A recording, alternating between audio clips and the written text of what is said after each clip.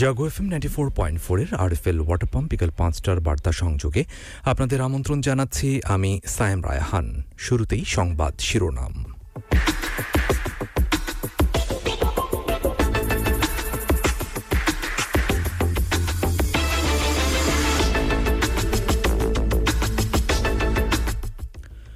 গোপালগঞ্জে ৪৩ উন্নয়ন প্রকল্পের উদ্বোধন করলেন প্রধানমন্ত্রী।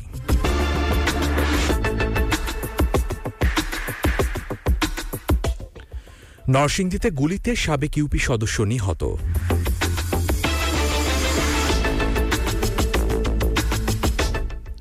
তুষার ঝড়ে বিপর্যস্ত যুক্তরাষ্ট্র, বিদ্যুৎ বিচ্ছিন্ন ৯ লাখ নাগরিক।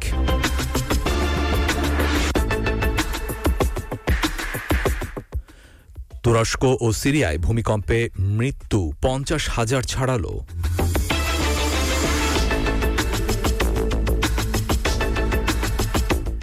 এবং বিশ্বকাপ ইতিহাসে প্রথমবারের মতো ফাইনালে দক্ষিণ আফ্রিকা।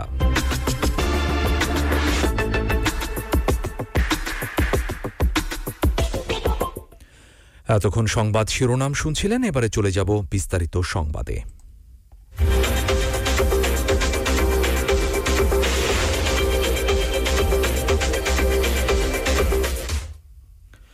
প্রধানমন্ত্রী ও আওয়ামী লীগ সভাপতি শেখ হাসিনা তার নিজ জেলা গোপালগঞ্জের সার্বিক উন্নয়ন নিশ্চিত করতে ৩২৯ কোটি টাকা ব্যয়ে ৪৩টি উন্নয়ন প্রকল্পের উদ্বোধন ও অন্য ৫টি প্রকল্পের ভিত্তিপ্রস্তর স্থাপন করেছেন। আজ কোটালীপাড়া উপজেলা আওয়ামী লীগ আয়োজিত সাদুল্লাপুর ইউনিয়নের তালিমপুর তেলিহাটি উচ্চ বিদ্যালয় মাঠে অনুষ্ঠিত জনসভায় তিনি বাটন চেপে এসব প্রকল্পের উদ্বোধন করেন। উন্নয়ন প্রকল্পগুলো উদ্বোধনের সময় আওয়ামী লীগের সিনিয়র নেতারা তার সঙ্গে ছিলেন। এ সময় প্রধানমন্ত্রী আরও বলেন, আমরা শত সমস্যার মধ্যেও দেশের উন্নয়ন আমরা অব্যাহত রেখে যাচ্ছি। যদিও করোনা ভাইরাস অতিমারির কারণে অনেক সমস্যা দেখা দিয়েছে, সারা বিশ্বে অর্থনৈতিক মন্দা দেখা দিয়েছে ইউক্রেন রাশিয়া যুদ্ধের কারণে, কিন্তু বাংলাদেশে এখনও আমরা আমাদের অর্থনৈতিক গতি অব্যাহত রাখতে সক্ষম হয়েছি। তাই আপনাদের কাছে দীর্ঘদিন আসতে পারিনি, কিন্তু আজকে আপনাদের জন্য কিছু উপহার আমি নিয়ে এসেছি। পদ্মা সেতু নির্মাণ, যেটা নিয়ে অনেক অপবাদ দেওয়ার চেষ্টা করেছিল, সেটা চ্যালেঞ্জ হিসাবে নিয়েছিলাম, কারণ দুর্নীতি করে নিজের ভাগ্য করতে আসিনি, জনগণের ভাগ্য করতে এসেছি। তাই যখন কেউ মিথ্যা অপবাদ দেয়, সে অপবাদ নিতে আমি রাজি না। এবং ওয়ার্ল্ড ব্যাংক এই অপবাদ দিতে চেষ্টা করেছিল, কিন্তু তারা সেটা সফল হয় নাই, দিতে পারেনি। আমরা নিজেদের টাকায় পদ্মা সেতু নির্মাণ করেছি বলেই আজকে এত দ্রুত আমরা এই কোটালীপাড়া, গোপালগঞ্জ, টুঙ্গিপাড়া আসতে পারছি। নরসিংদীর রায়পুরায় দুর্বৃত্তদের গুলিতে মোহাম্মদ স্বপন আহমেদ নামে এক সাবেক ইউপি সদস্য নিহত হয়েছেন। আজ সকালে উপজেলার বাঁশগাড়িতে মেঘনার শাখা পাগলা নদীর বড় ঘাট এলাকা থেকে তার মরদেহ উদ্ধার করে পুলিশ। পুলিশ জানায়, স্বপন ওই এলাকার সাবেক চেয়ারম্যান আশরাফুল হক সরকারের সমর্থক। তার বিরুদ্ধে হত্যা, লুটপাটের ঘটনায় ১২টি মামলা রয়েছে। স্থানীয়রা জানান, স্বপন পুলিশের ভয়ে রাতে নদীতে নৌকায় অবস্থান করতেন।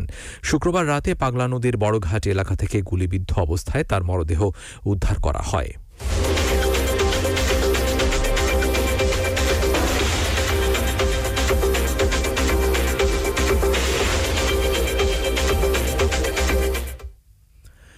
রাজধানীর বিভিন্ন এলাকায় মাদক বিরোধী অভিযান চালিয়ে ৬৭ জনকে গ্রেপ্তার করেছে ঢাকা মেট্রোপলিটন পুলিশের বিভিন্ন অপরাধ ও গোয়েন্দা বিভাগ। তাদের কাছ থেকে বিপুল পরিমাণ মাদকদ্রব্য জব্দ করা হয়। আজ সকাল ৬টা পর্যন্ত ২৪ ঘণ্টায় রাজধানীর বিভিন্ন থানা এলাকায় অভিযান চালিয়ে মাদকসহ তাদের গ্রেপ্তার করা হয়।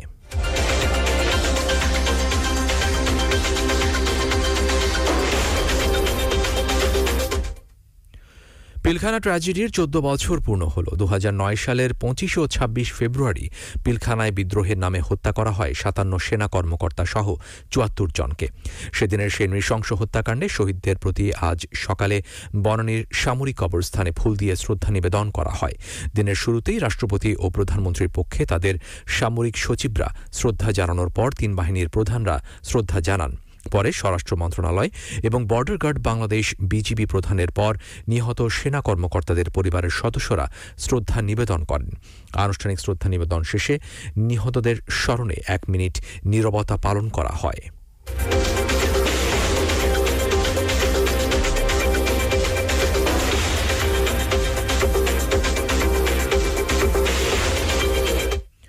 এবার আন্তর্জাতিক প্রসঙ্গ।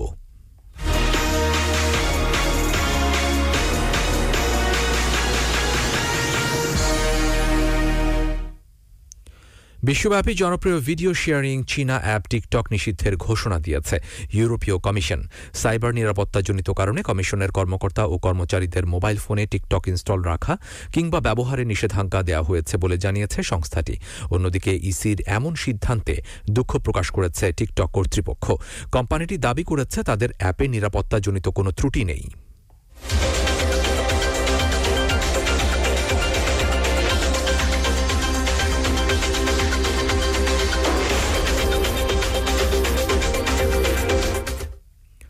চীনা শীর্ষ কূটনীতিকের সাম্প্রতিক মস্কো সফরের পর এবার রাশিয়া ইউক্রেন যুদ্ধবিরতির আহ্বান জানিয়েছে বেইজিং। একই সঙ্গে যুদ্ধ বন্ধ করে উভয় পক্ষকে আলোচনার মাধ্যমে শান্তি প্রতিষ্ঠার উপর গুরুত্বারোপ করা হয়।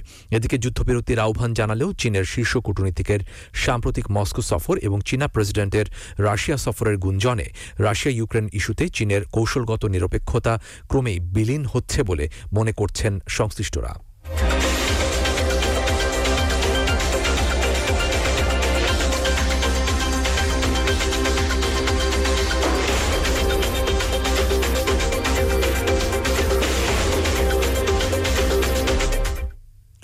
তুষার ঝড়ে বিপর্যস্ত যুক্তরাষ্ট্রের উত্তর পশ্চিমাঞ্চলের বিভিন্ন অঙ্গরাজ্য, ঘরবাড়ি, সড়ক ঢাকা পড়েছে বরফে।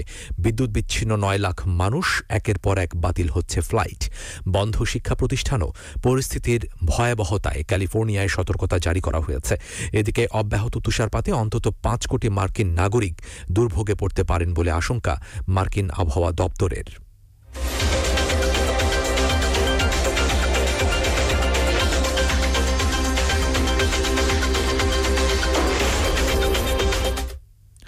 তুরস্ক ও সিরিয়ায় ভূমিকম্পে মৃতের সংখ্যা 50,000 ছাড়িয়েছে। দুই দেশ মিলিয়ে এখন পর্যন্ত 50,132 জনের মৃত্যুর খবর নিশ্চিত হওয়া গেছে। এর মধ্যে তুরস্কেই 44,218 জন, আর প্রতিবেশী সিরিয়ায় এই সংখ্যা 5,914 জন।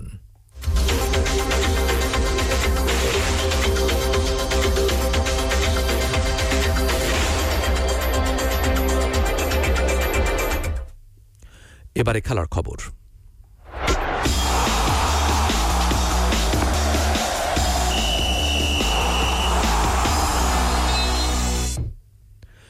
মাঠের খেলায় দুটি ছড়িয়ে সমালোচকদের একের পর এক জবাব দিয়ে যাচ্ছেন নাজমুল হোসেন শান্ত।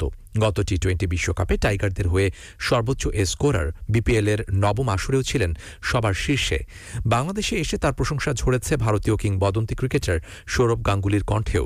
সম্প্রতি তার এমন পারফরম্যান্স চোখে পড়েছে ভারতীয় ক্রিকেট কন্ট্রোল বোর্ডের সাবেক সভাপতি ও কিংবদন্তি ক্রিকেটার সৌরভ গাঙ্গুলিরও।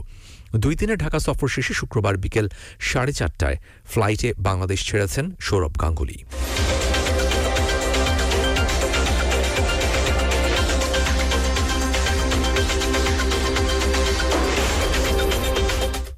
ক্রিকেট বিশ্বকাপ আর ফাইনাল, এতদিন এই দুয়ে বোধহয় একটা দ্বন্দ্ব ছিল।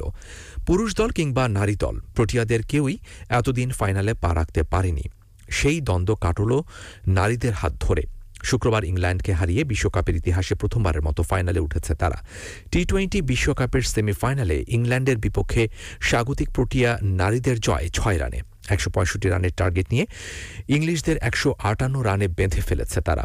55 বলে 68 রানের ইনিংস খেলে ম্যাচ সেরা হয়েছেন তাজমিন ব্রিটস। 26 ফেব্রুয়ারি শিরোপা নির্ধারণী ম্যাচে অস্ট্রেলিয়ার বিপক্ষে খেলতে নামবে দক্ষিণ আফ্রিকা।